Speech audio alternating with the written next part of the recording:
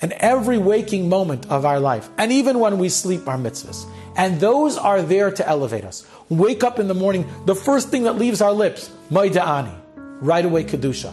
We wash Netilas Yadayim, Asher Kiddishanu b'mitzvaysav, v'tzivanu al Netilas Yadayim.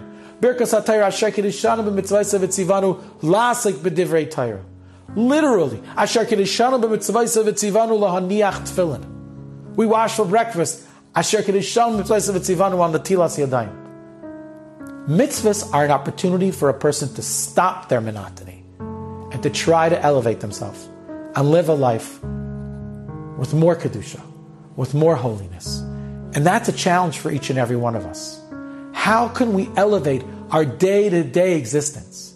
It's only with focus. It's with kavana on the amazing schedule of mitzvahs that the Rebbeinu Shalom gave us, of halachas. Those are opportunities to pause for a millisecond and bring Kedusha into our lives.